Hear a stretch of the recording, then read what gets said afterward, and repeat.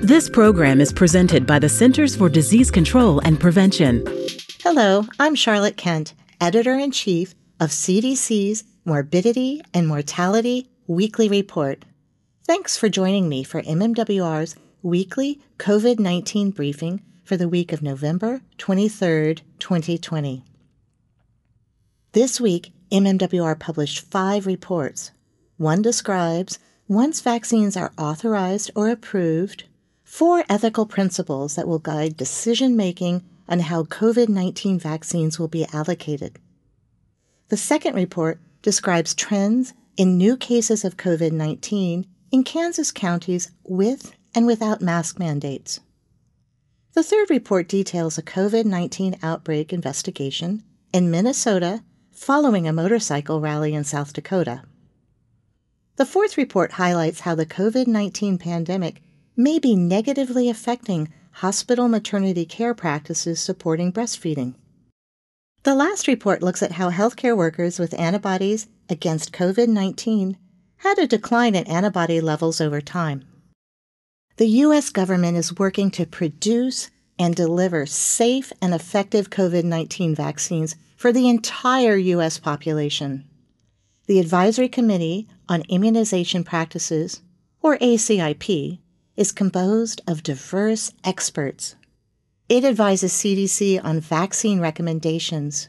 ACIP adopted an approach for the ethical allocation of COVID-19 vaccines when doses may be limited.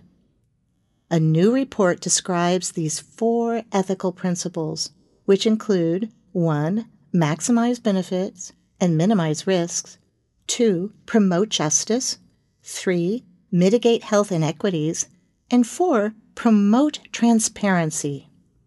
These principles can help state, tribal, local, and territorial public health authorities as they develop vaccine implementation strategies. Although the ethical principles in this report are fundamental for stewardship of limited vaccine supply, they can also be applied when COVID-19 vaccines are widely available to ensure equitable and just access for all people. To reduce the spread of COVID-19, the governor of Kansas issued an executive order effective on July 3, 2020, requiring masks or other face coverings in public spaces. Kansas counties could choose to opt out of the mandate. 24 counties proceeded with the state mandate or adopted their own mask mandate. 81 counties opted out of the mandate. Authors of a new MMWR report found that from July 3rd to August 23rd, the rate of new COVID-19 cases decreased by 6% in counties with a mask mandate, but increased by 100% in counties without a mask mandate. CDC recommends everyone aged 2 years and older wear masks in public. Another report published this week illustrates how gatherings can increase the spread of COVID-19. The Minnesota Department of Health investigated an outbreak of COVID-19 following a 10-day motorcycle rally in neighboring South Dakota. Investigators used the results from genomic sequencing and interviews with patients to link cases to the event. The investigation identified a total of 86 cases, including 51 cases among Minnesota residents who attended the rally, and 35 cases among attendees' household, social, and workplace contacts. 4 patients were hospitalized, and 1 died. These findings show the importance of avoiding gatherings, wearing a mask, staying at least 6 feet apart from others, and staying home if you are sick or after being around someone with COVID-19. Breastfeeding has health benefits for both infants and mothers and is recommended by numerous health and medical organizations. During summer 2020, CDC conducted a survey among over 1,300 birth hospitals in the United States to assess practices and breastfeeding support during the birth hospitalization.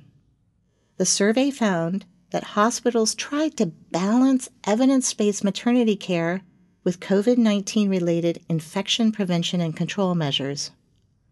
Nearly 1 in 5 hospitals reported that in-person lactation support had decreased during the pandemic. Nearly 3 out of 4 hospitals reported discharging mothers and newborns less than 48 hours post-birth, which is considered a short maternity stay. These findings show that additional post-discharge breastfeeding support and follow-up care may be needed to ensure the well-being of mothers and their newborns. Another MMWR report shows that antibodies against the virus that causes COVID-19 declined over time. In the study, among over 150 U.S. healthcare workers who tested positive for COVID-19 antibodies in spring 2020, 94% had a decline in antibody response at 60 days. 28% had antibody declines to levels which could not be detected. Because antibody response declines over time, a negative antibody test does not conclusively mean that a person never had COVID-19. It is also unclear whether antibody decline increases the risk for reinfection.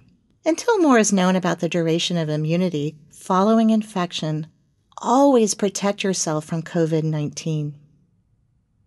Thank you for joining us for this week's briefing. To stay up to date on the latest MMWR reports on COVID-19, go to cdc.gov/MMWR and subscribe for free.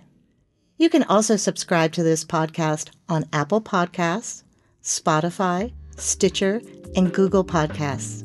Stay safe and stay well. For the most accurate health information, visit cdc.gov or call 1-800-CDC-INFO.